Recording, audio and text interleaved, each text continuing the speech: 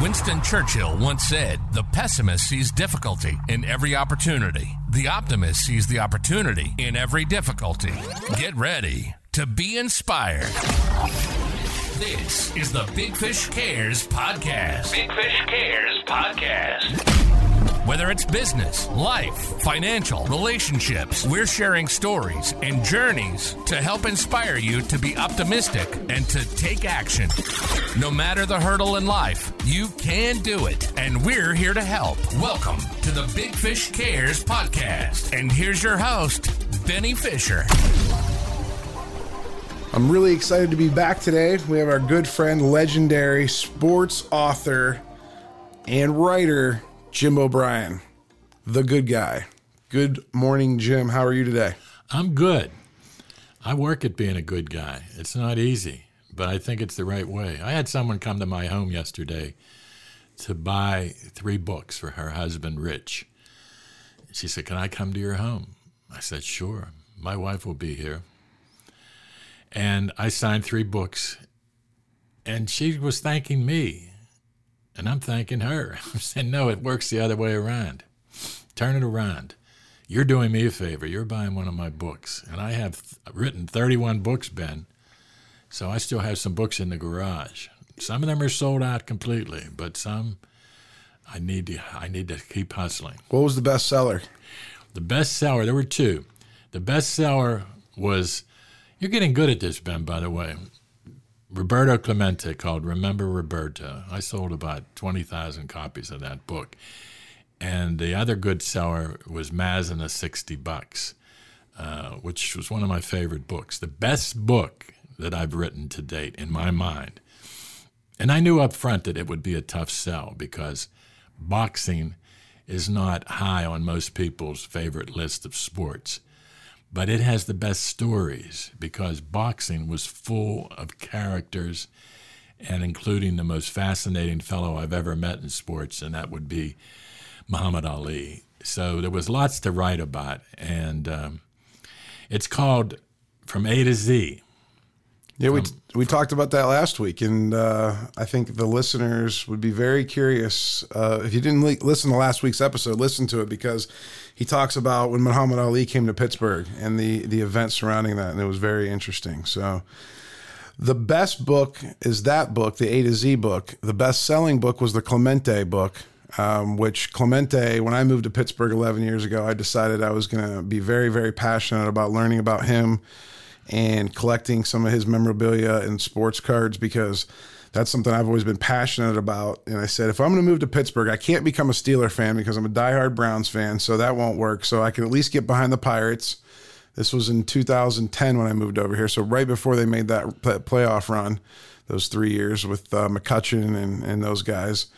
But Clemente, it was fun getting to learn about him, learn about him even as the humanitarian, the person that would always take food back to his country and really support those people.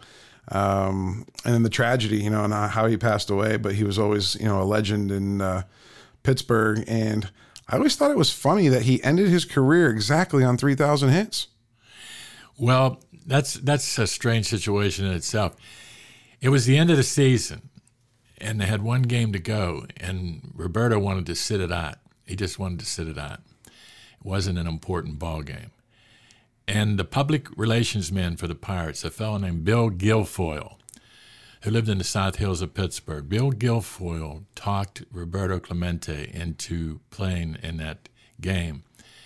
It was against the Mets, the New York Mets, a team that I had covered in New York City. So that particular day, he does play, and he hit the ball once where they called it an error, and he thought he should have gotten a hit on it. But Luke Quay, who was the sports editor of the McKeesport Daily News, was the scorekeeper that day, and he called it an error. So he still doesn't have the 3,000th hit. The pitcher is John Matlack, Jon. He had played at Pitt for a while, and he was one of they had Seaver, and they had some really good, Jerry Kuzman, some really good pitchers. They had Nolan Ryan. 1969. Yeah. So Clemente hits a double, and he goes to second base, and he stands on second base, and he holds his cap overhead to acknowledge the fact that he did something special. It's an iconic photo in Pittsburgh sports history. And it was taken by a guy named Edwin Morgan of the Pittsburgh Press, who was a colleague of mine at one stage when I worked there. That picture often appears in publications in Pittsburgh, and they never give Ed Morgan credit for it. I mean, it's like the photo of Maz coming into home plate, which was taken by James Klingensmith of the Post-Gazette. You would think when that photo appears in the Post-Gazette that they would want you to know that that photo was taken by one of their photographers, James Klingensmith. Do they have to put it in little small print, like at least at the bottom or something? Agate. That's called agate type. And you'd think they would do it, but they most often they don't credit. One of the things I've always done, Ben, in my books is I always make sure that photographers get proper credit because I'm big on photos. The newest book I have right now, The Strangest Season, has 520 photos in 480 pages. That's good for the people like me that need lots of photos to read through a big, thick book. Right. Yeah. I'm appreciative. So it goes a little faster than it looks on the outside because... Yeah, I'm appreciative of patrons that don't read a lot because if they do, they'll really appreciate my book if they're someone who's... Yeah, because if I'm looking at this book just the way it is at the bookstore, I'm thinking, man, that's a lot. And then if I open one page without any photos, I'm thinking, oh, man. And it's like, it's top to bottom. But then when you look through it, yeah, you do. You see some little photos, big photos. Plus they're short stories. So a lot of your books are like that, right? You're starting to really get good at this, Ben. You don't realize this, and most of the readers wouldn't recognize it either. But, I read a lot of books. And if you go into a used bookstore, you'll see so many books by James Patterson. James Patterson has a definite formula. He writes short paragraphs. He writes short chapters. The chapters are usually about 3 pages at the most. So I don't know about you, but when I'm reading, I like to finish a chapter before I go to bed at night, So I'll flip ahead a few to see how much farther I have to go before I can put the book to rest on the nightstand. And James Patterson's one of America's most successful writers, so I figured he knows what he's doing. And I've picked up on that. There's different ways you can separate copy with photos, with blurbs, and things like that, and it makes it easier to read. I just read a book, I think I recommended to you earlier, Out of the Blue, about 9/11. Yeah. And it's easy to read. I was reading that and enjoying it so much and learning so much that I just thought, I'm going to read this book from start to finish. And I read it in 7 hours. And it was really 7 hours well spent because I've learned a lot about a day that no one will ever forget who was around at the time. And it's really well written. It's compelling stuff, and that's what you want to do when you're an author. Well, that's good stuff. What do you recommend to the kids out there? When I say kids, I'm talking to the 18 to 40-year-olds that, they think the reading was for high school and college. And what do you tell them about reading as an adult? I like to say that I continue my education. I'm often amazed I start reading a book, and in the first couple pages, I learn something that I never knew before. And I like to get smarter. I'm 79 years old, and I'm a better student today than I was whenever I was actually a student.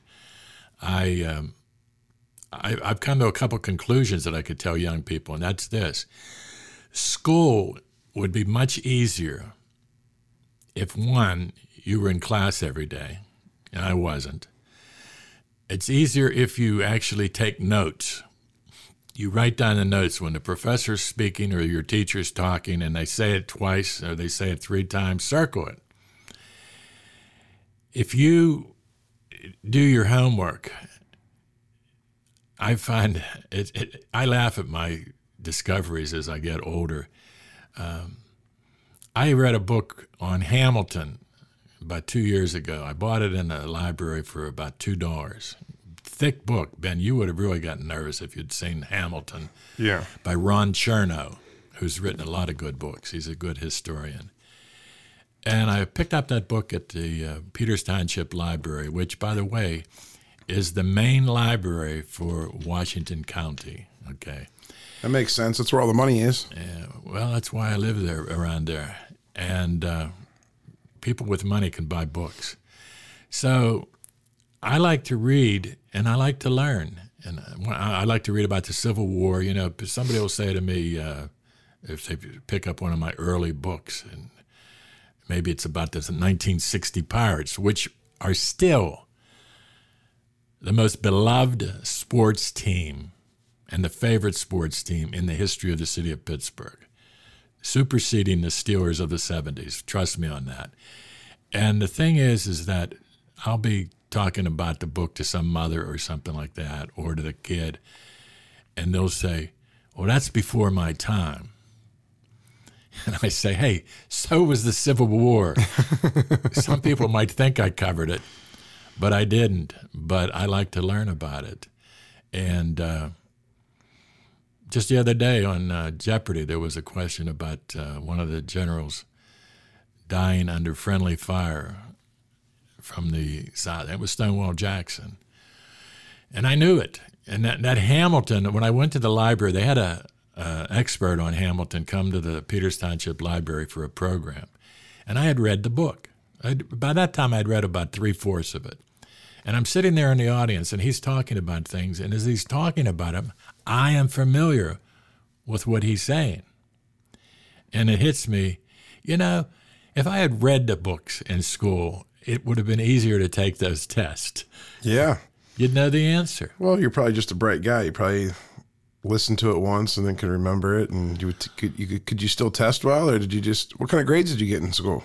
Well, first of all, I never really worried that much about grades. My mother's dictum to me as a child, I grew up in Hazelwood section of Pittsburgh, the inner city of Pittsburgh, and it was easy to get into trouble in Hazelwood. So my goal to keep my mom happy was, she said, don't get into trouble. Stay out of trouble. So that was my main thrust. And my parents really didn't push me as far as school was concerned. But I had, this might surprise you, Ben, I had a self-confidence.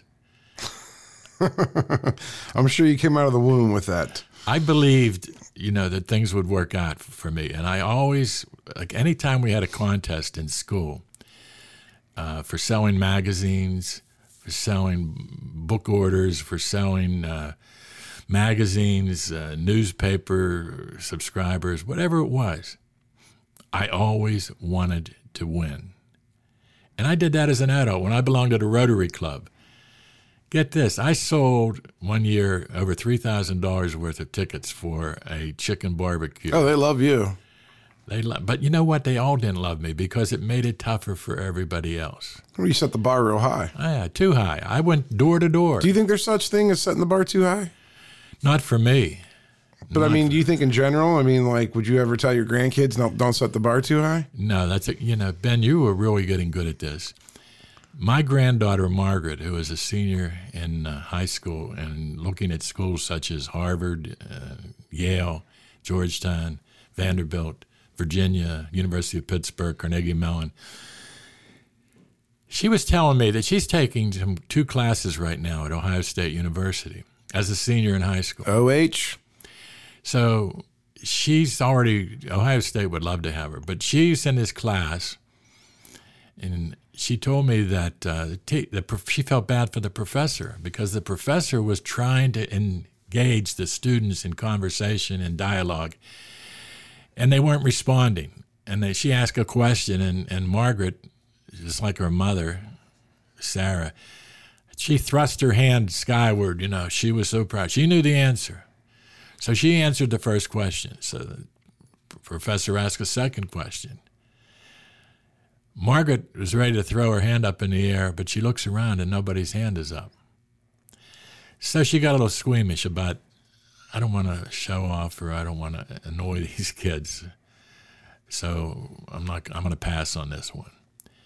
So then she says to me, tells me about this. And I said, Margaret, you can't not answer the question when you know the answer. I said, you have to talk to that professor on the side before or after class and explain how you felt, how you knew the answer, but you didn't want to upset the rest of the students by being a show-off. And she said, Dad, she said, I'm really feel smarter than a lot of those students. And I said, well, that's great. I said, that's why you should go to Ohio State. I said, why go to Harvard and Yale and bust your head against a wall with all those nerds and elite students and so forth? Go where you can get some A's and where you feel good about yourself. I said, there's a quality about that. Is there? I think so. Really? Yes. I'll tell you why. For instance, University of Pittsburgh, it's my alma mater.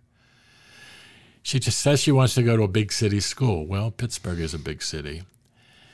No, she's looking at Columbia. That's in New York City, which is a bigger city, and Washington, D.C. is they're not even close. Unique city, you know. Yeah, Pittsburgh and New York City are not even close. No, but the thing is that Pittsburgh it's not underrated because Pittsburgh has shown up in a lot of different national ratings as a good place to live, reasonable rates for real estate, and we're now one of the top cities in America and maybe in the world for medicine and education. That's two of the things that we no longer are. I am amused by the fact that when Steelers play a football game on television, you know, they show you some footage of hot steel being poured into forms.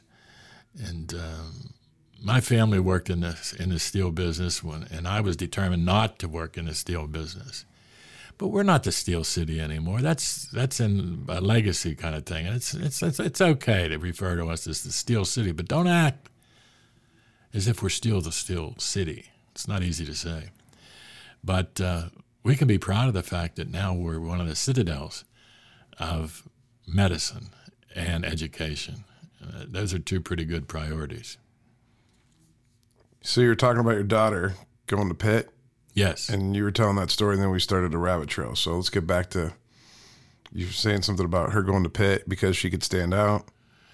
Well, I think that's my granddaughter. Or your granddaughter. I think that's where you were going with this. Like, you think it's okay to mingle in with people that you might not have to compete against as hard to have, more confidence? And you think the confidence is more important than the competition and the education?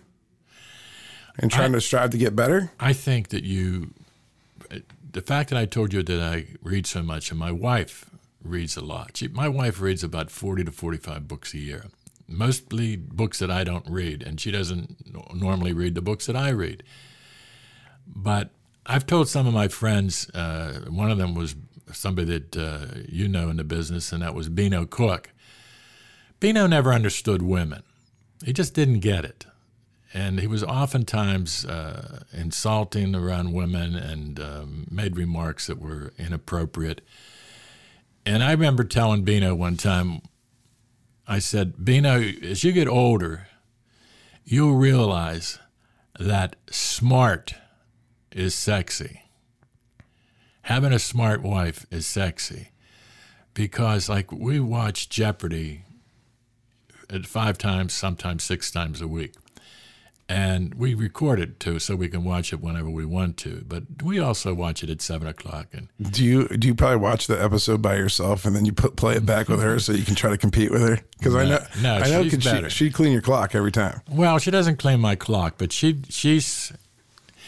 Do you guys keep smarter. track? Well, we keep track of Scrabble. So you don't keep track of Jeopardy. So, like, me and my grandpa played Jeopardy when I was little, and we would just count ones. You know, we get an answer right, we just go 1, and then we'd be like 1, 2, and then 2, 2, and I think that's where I got a lot of my memory, of weird random facts and different things, because then I would remember the answer. You know, I wouldn't really understand the answer, but I would remember the answer. So I was always good at trivia because every time I'd go over to see my grandpa, we would just sit there and play Jeopardy. And then during the day when I would stay in the summer, we would do Price is Right. So then I was always good at trying to, guess what things cost and play the games that way. And those were good times with my grandpa. But well, good times with your grandpa, I envy you because that is something that I did not experience.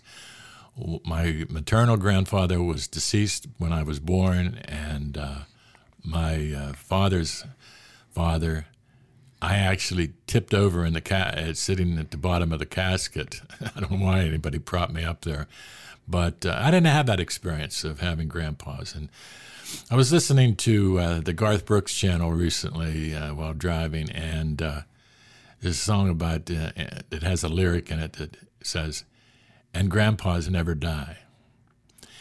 And grandpas should be the source of wisdom because they've experienced things that I haven't experienced. I always liked being able to interview older people because they had experienced something, they had seen something that I didn't see. And in my books, for instance, one of my favorite people to write about is Arthur J. Rooney Sr., the founder of the Pittsburgh Steelers.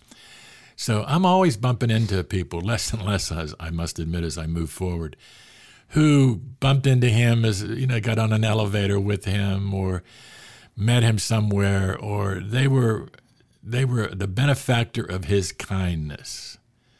There's something on TV right now that says that kindness is the greatest gift when you're thinking about Christmas and so forth.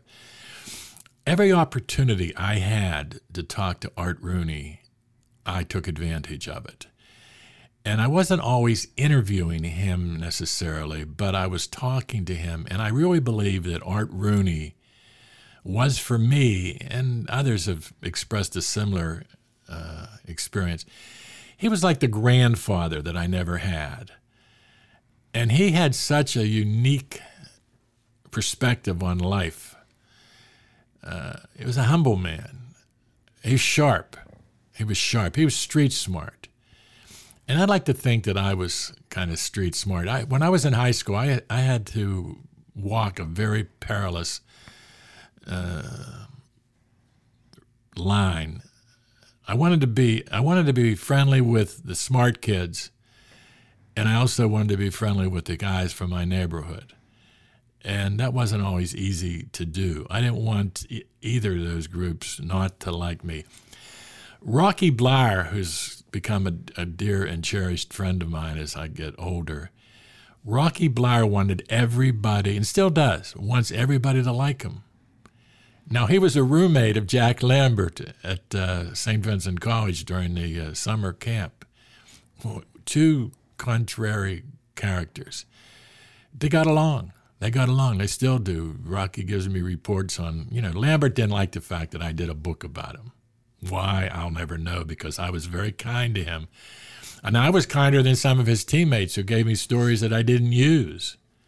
So I thought I was doing him a solid. Yeah, and I'm proud of the book. And you know what? Rocky told me.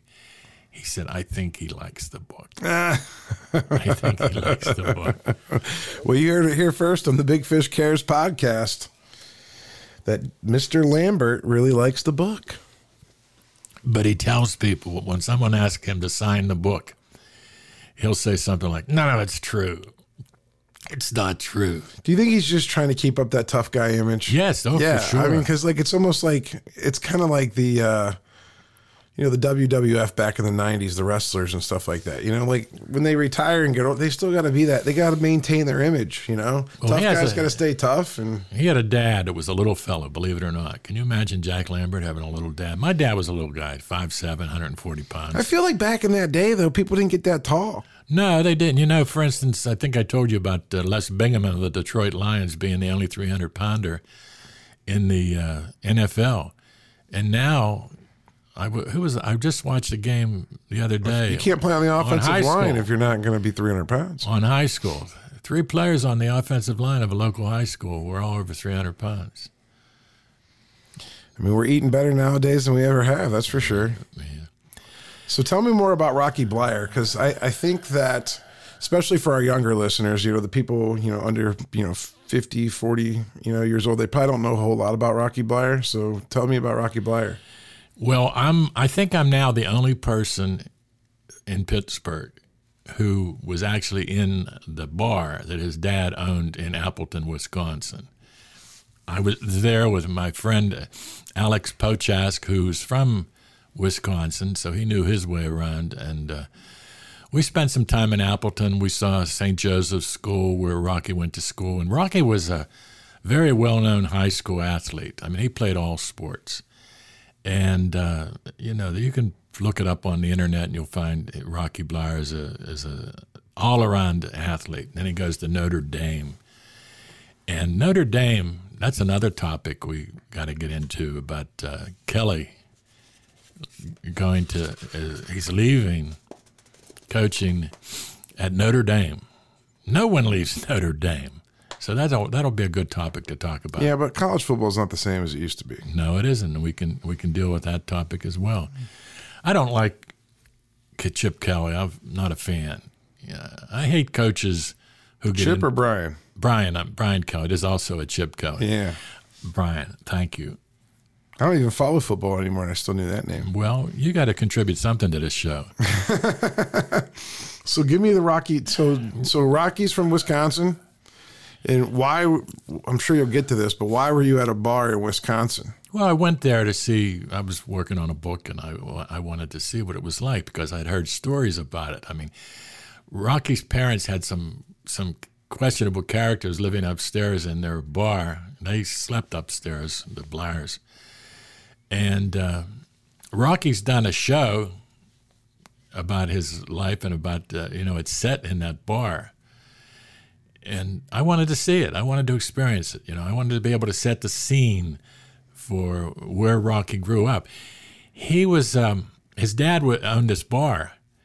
And when Rocky was born, apparently he was a chunky kid. He was a chubby kid. You can identify with that. And he... yeah, I had to get the sound effects in. That was the first time for the sound effects. Thanks, Jim. I've been working really hard. I've lost 75 pounds over the last 2 years. You break up with someone again? No, I don't know. I have no idea what you're talking about, Jim. All I'm telling you is that I am under the 300-pound mark.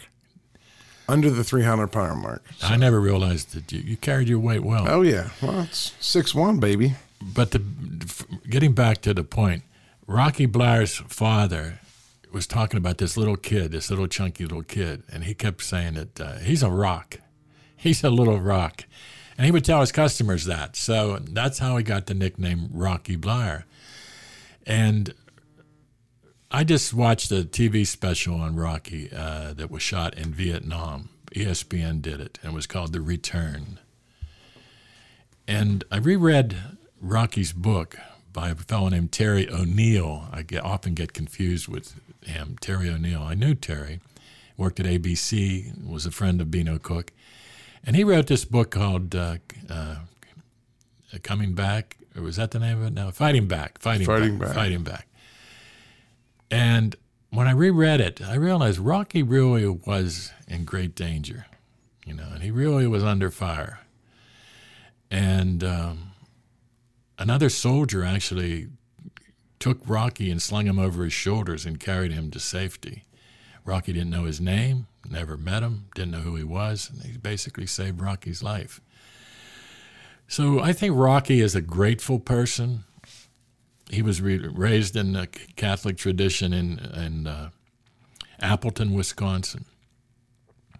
When he did the show at the O'Reilly Theater in Pittsburgh, I talked to him, and for at least one performance when I was there, I said, you have to tell people who else is from Appleton, Wisconsin.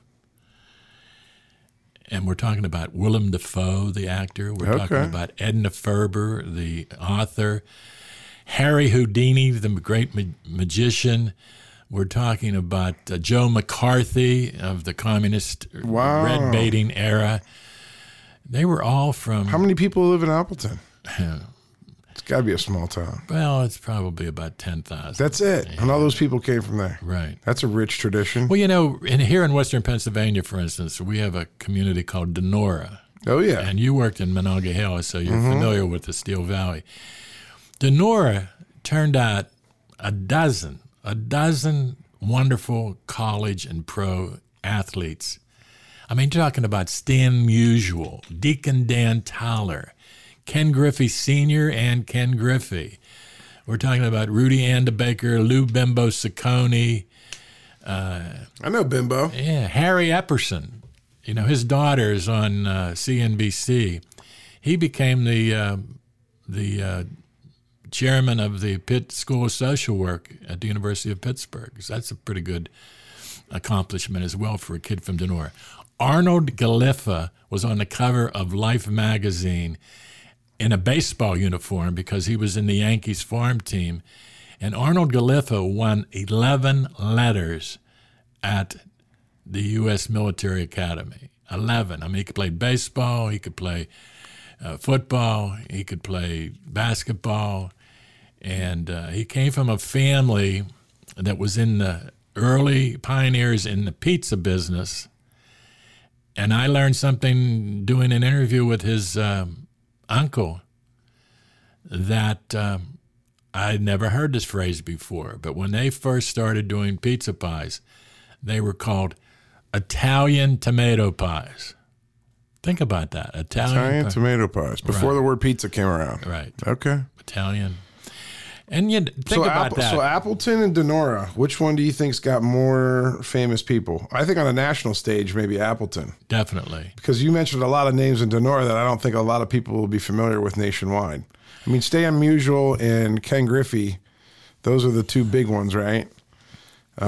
Monongahela, were you? Oh, you got Joe Montana then, but now we're moving. Joe Montana was actually New Eagle, I think. That's where he was born, and the hospital is located in New Eagle. Yeah. Very good. Well, you know, when Joe Montana, you're going to have to do your homework because you're going to be tested from time to time whenever we're. Where did Rocky Bleier go to college? He went to Notre Dame? Notre Dame. Okay. And what year? He was on a national championship team. What position did he play? He was a running back. Running back, okay. Because he's not a big guy. No, he's not a big guy. And the thing about Rocky's story is that Rocky, when he came out of Notre Dame, was not a great physical specimen, wasn't particularly fast. And after he got wounded in Vietnam, Art Rooney specifically kept him on the team because he liked Rocky Bleier. Noel might have cut him. Noel was less cozy about those sort of things. Well, he's the head coach. He's got to win at all costs. Now, the owner of the team is trying to keep people around that he likes for the culture, and it's a totally different. Well, one of the reasons the Steelers were unsuccessful for so many years was that Art Rooney oftentimes hired people, or was always drafting players from Duquesne University. Had coaches like Walt Kiesling, who was incredibly bad. And Joe Bach, but he liked these guys. He liked those guys. Yeah, well, no, and I'm a business owner, and I've gotten into trouble where liking somebody supersedes actual results, and there's a conflict sometimes. And but I guess at the end of the day, though, I'm the one that has to be. I'm okay with that. I'm okay because to me, someone that's likable and lovable and good with customers, and if they're not the best or the fastest, that. There's a place and time for that too, but I feel like a lot of business owners nowadays, it's all about results, and they don't look at the intangibles that a person can bring. Now, I know in football, and especially today with the media the way it is, sure, they'll take whoever. You could go out and do something at a bar one night and be, making touchdowns the next day, and everybody's praising you nowadays. So it's definitely an interesting dynamic as a owner of a franchise. Well, one of the things that I've often done whenever I like to teach, and I've worked as a teacher at Point Park University. I've worked at Robert Morris at the University of Pittsburgh. I was invited to teach at Carnegie Mellon, but they didn't want to pay me anything. They said, "We're a very prestigious school," and I said, "Well, I figured you're going to pay me more since you're so prestigious." I said, "But you get paid for making this phone call to me." I said, "I expect to be paid for what I do. I'm not getting rich off it, and I don't expect to be able to buy a new home because of what you might be willing to pay me, but I want paid." So I always wondered what it would be like to have the elite students that they have at Carnegie Mellon. But I did quite well with the ones that I had at Point Park really well. And many of them told me, Ben, that I was the best teacher that they ever had at Point Park. I like to teach. Well, because you were there because you wanted to be there. Right. Some of those teachers, I'm assuming for all the teachers out there, they get stuck in the rat race and they keep going year after year after year after year, and it's more like a job for them. For you, it's a passion.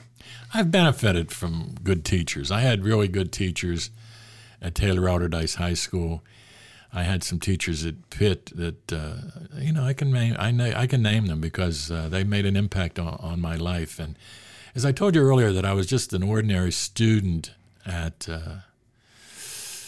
in school. But for instance, even when I was in 8th grade, I directed a show, the Christmas Carol, and I was Scrooge. Yeah, I figured. Yeah, I was Scrooge. I could figure that. I had one kid named Eugene Startari in the cast, and he was playing Bob Cratchit, and Eugene stuttered, and I prayed the whole show that Eugene wouldn't get caught in a stutter, and he didn't. He lived up to it.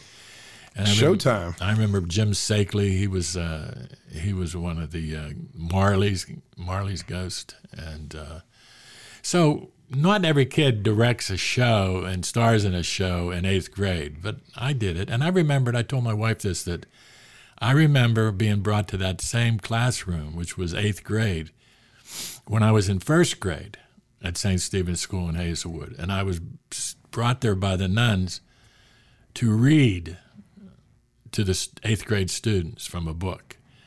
So that's why I had self-confidence, and I think I benefited from my father was a pleasant drunk. We had a lot of mean drunks on our street who hit their wives and their kids, and my dad never did that. And he just drank too much, smoked too much, and it led to his early demise at 62. But my dad loved us, and he was proud of us. And I asked a friend of mine who was a big shot in AA, I never understood why my dad drank so much. And he said he didn't like the way he felt. He didn't like the way he felt. But I felt like I was responsible for him at the age of 10 or 11 years old, that I had to look out for my dad.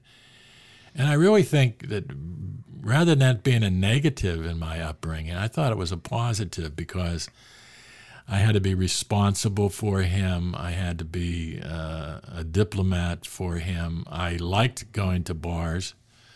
And he introduced me to all his friends, and he knew everybody in the bar. He used to walk a perilous 1 mile. He didn't drive. He didn't have a car. So he would get off of work at Mesta Machine Company, and he'd take the streetcar, and he'd get off at the other end of Hazelwood from where we lived, at the Hazelwood Bank, and he'd cash his paycheck.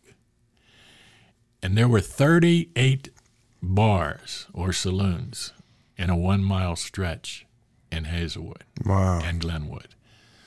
And that was the business to be in.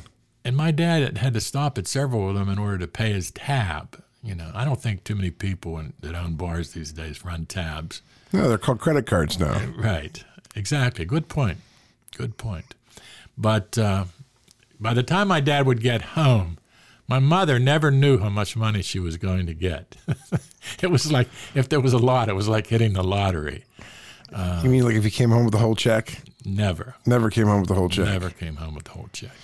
That's a tough. It sounds to me. I like the fact that you took your childhood and most people would think that's a tough situation. A kid should never have to be that responsible, but you took it as a positive, and you always were optimistic about it, and you looked at the glass half full, where a lot of people don't. A lot of people will blame their parents for anything that happens to them in their adult life, and I think that's a really big issue in America today. Well, one of our future shows, you're going to have to give me a cue to tell you the story about my father at my sister's wedding.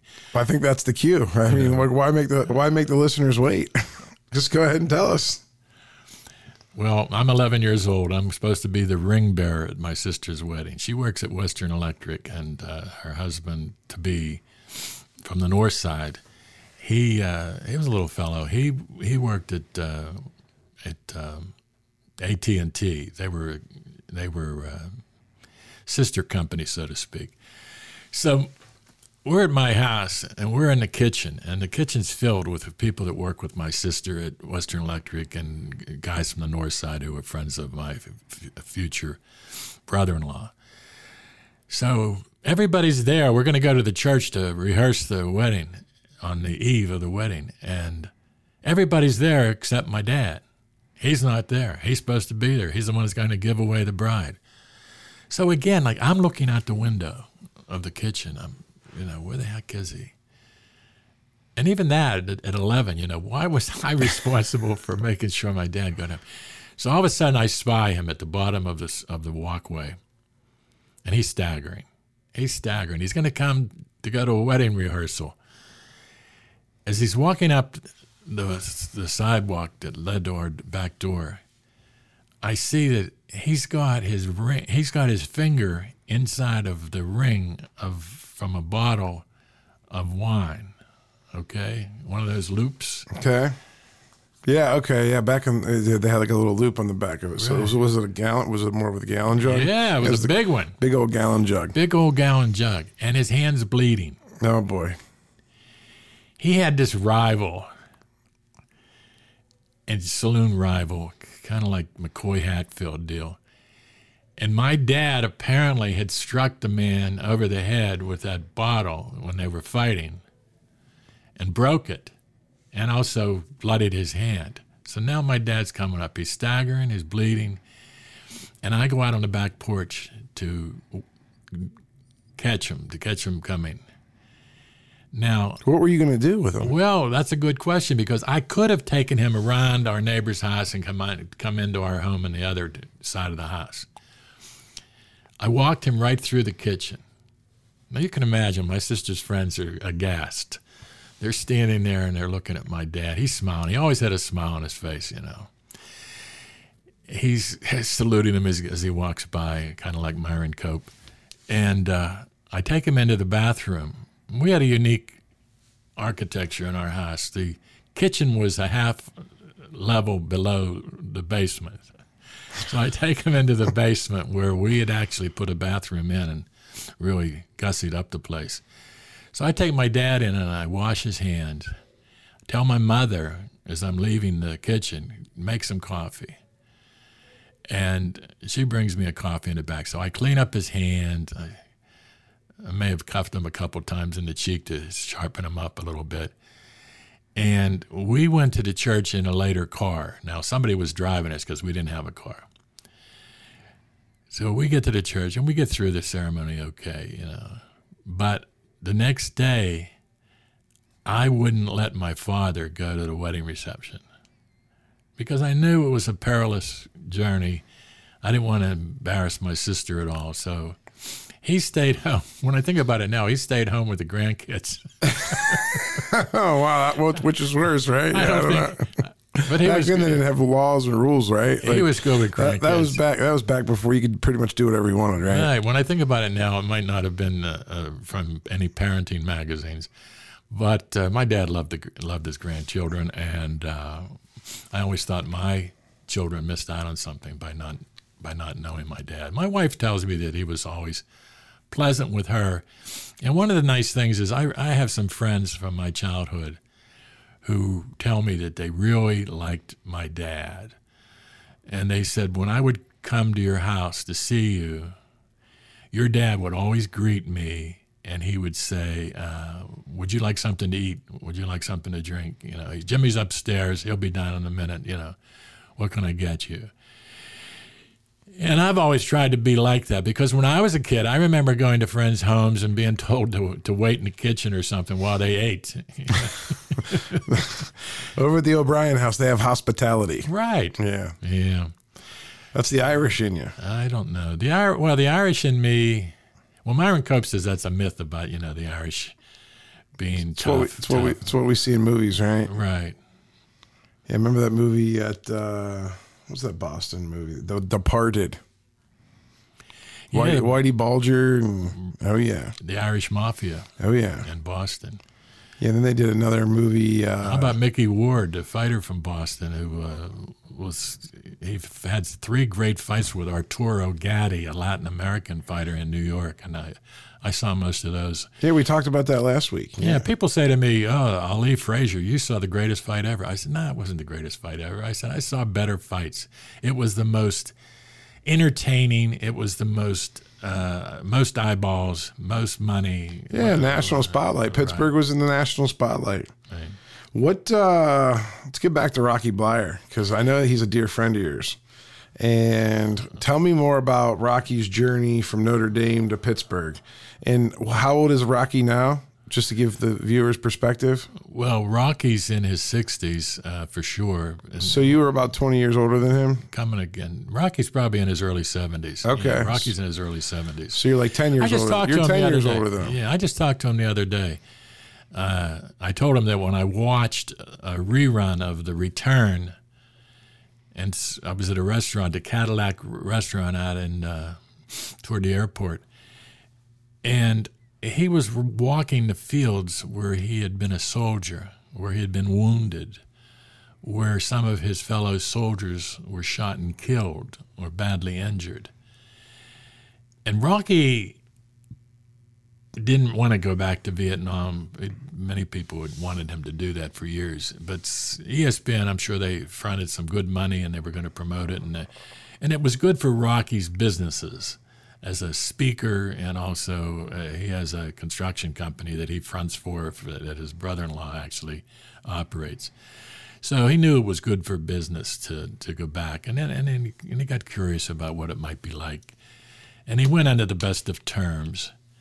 But as Rocky was walking through the battlefield on TV, I'm watching it, looking over my wife and daughter's heads, he starts to cry.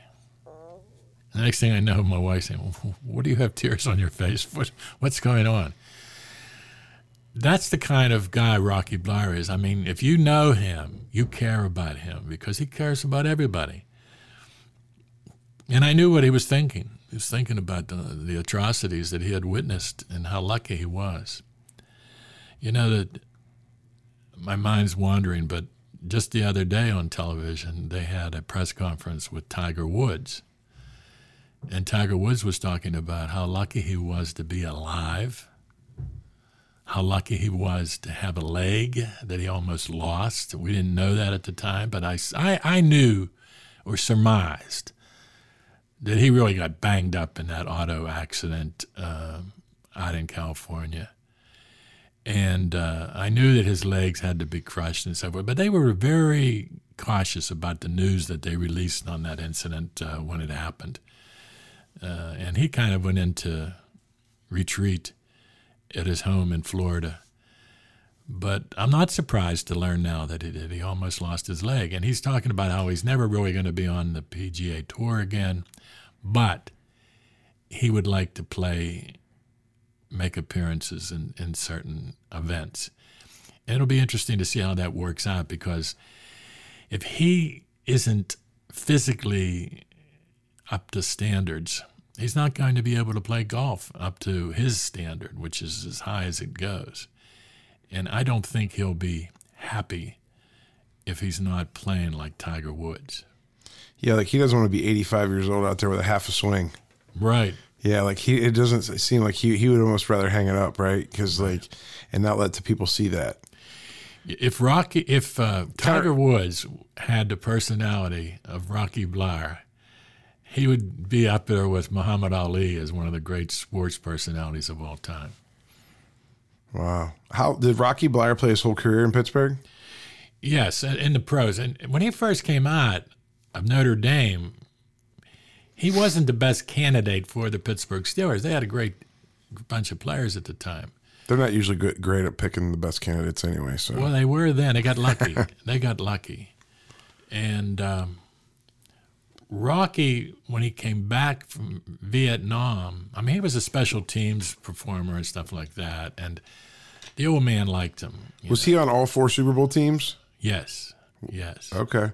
So, and he was running back. He got better. When he came back the second time, he worked out, did physical workouts and so forth to strengthen himself. And admittedly, he was one of the Steelers who took steroids, which were not outlawed at the time. There was no rule against them. It was only later on when they learned of some of the side effects of taking performance-enhancing drugs, that it became a no-no. So it's important to keep it in its time period. And the thing is, he got bigger, stronger, bulked up. One time I was standing next to him in a photo session, and I'm 5'8.5", and that half's important. Important to you, I could tell. And Rocky, at best, is 5'9". And I'm standing next to him, and I said to him, Rocky, what's the deal? I'm as big as you are. And coaches were always telling me that I was too small to play football. And he took his knuckle and put his knuckle right in my sternum and rapped me a few times. I felt it. And he said, your problem, O'Brien, is you believed him. And I said, there you go with your motivational speeches. The thing, and that was a natural for him to be so upbeat. And but like I said, he became a better football player the second time around. And Rocky of recently has been critical of these Pittsburgh Steelers we know today because he doesn't think that they have enough pride in being Steelers. Yeah, they don't care as much anymore. That's all sports, and we talked about that. I feel like sports, it ain't the same as it used to be. And it's like, they put the jersey on. You can just tell. I mean, the way they give up the end of games, if they're down a lot or if they're up a lot, that would never stand back in the 70s, you know what I mean? Do you think Rocky Bleier benefited from playing alongside Franco Harris? They benefited from each other's company. They complemented each other well. Every so often now I see some highlights from those days, and I covered the team but I was in Cleveland when both of them gained over 100 yards against the Browns in the same game. I saw them at their best. I was the only Pittsburgher who was not at the stadium the day that Franco had the immaculate reception. I was the only one. I was the only one in Pittsburgh not at Maz's home run that won the World Series. But the thing is that Franco and Rocky were both faster than I realized. They were both faster. When I see them on TV now, I mean, they really move. And I had interesting experiences with both of these men where I had their attention for a much longer time than any other writer or media person ever experienced. One was on an airplane flight to and from Calgary, Canada with Franco, and the other one was riding shotgun with Rocky from Pittsburgh to Canton, Ohio for a ceremony he was participating in, representing the military soldiers who had been NFL players. So I had a great experience with both of them. And Franco was deceptively fast. Franco, he just is one of the greats of all time. And the thing about Franco is he's much more eloquent today in reflecting on his career and in promoting academics in Pittsburgh for the school kids and stuff like that.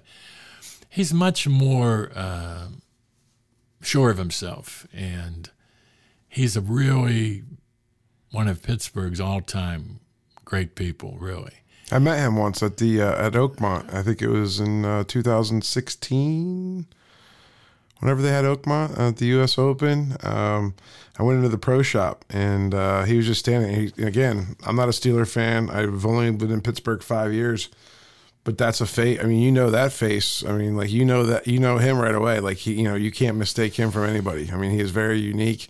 He's got that beard, and he has a theatrical face. Yeah, he carries himself well, and I was like, you're Franco Harris, just like a little kid. Even though I'm like 35 years old, I'm like, oh, wow. I said, this is cool. I said, and there was no one else in the pro shop. It was like, the match was going on. Everyone was in the stands. I'm in there trying to find a hat or something.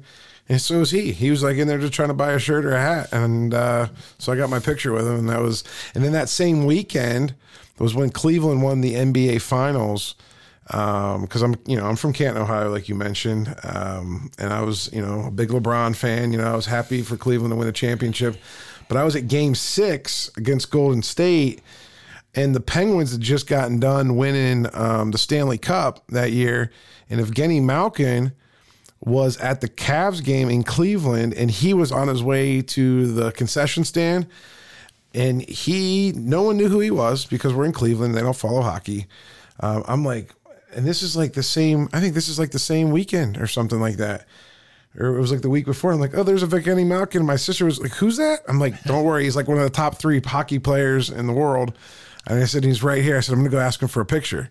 And I went right up to him and I said, hey, Gino, I said, I'm from Pittsburgh. I said, I'm a big fan. I said, can I get your picture? And he was awesome. He had a little Miller Lite in his hand. And I think he had just had a baby too at that time. And his wife was kind enough to let him go see he had a Russian friend, I think, was playing for Cleveland. Mozgov was the center for the Cavaliers during that run, but that's how I put all that together. But yeah, Canton's always been good to me as far as like seeing celebrities and seeing players when I was a young kid. Trivia question. Oh man, this is going to be dangerous. You grew up in Canton. Yeah. There are 3 men in the Pro Football Hall of Fame in Canton, Ohio, who grew up in Canton, Ohio. Who are they? Alan Page. That's 1. Dan Deerdorf. 2.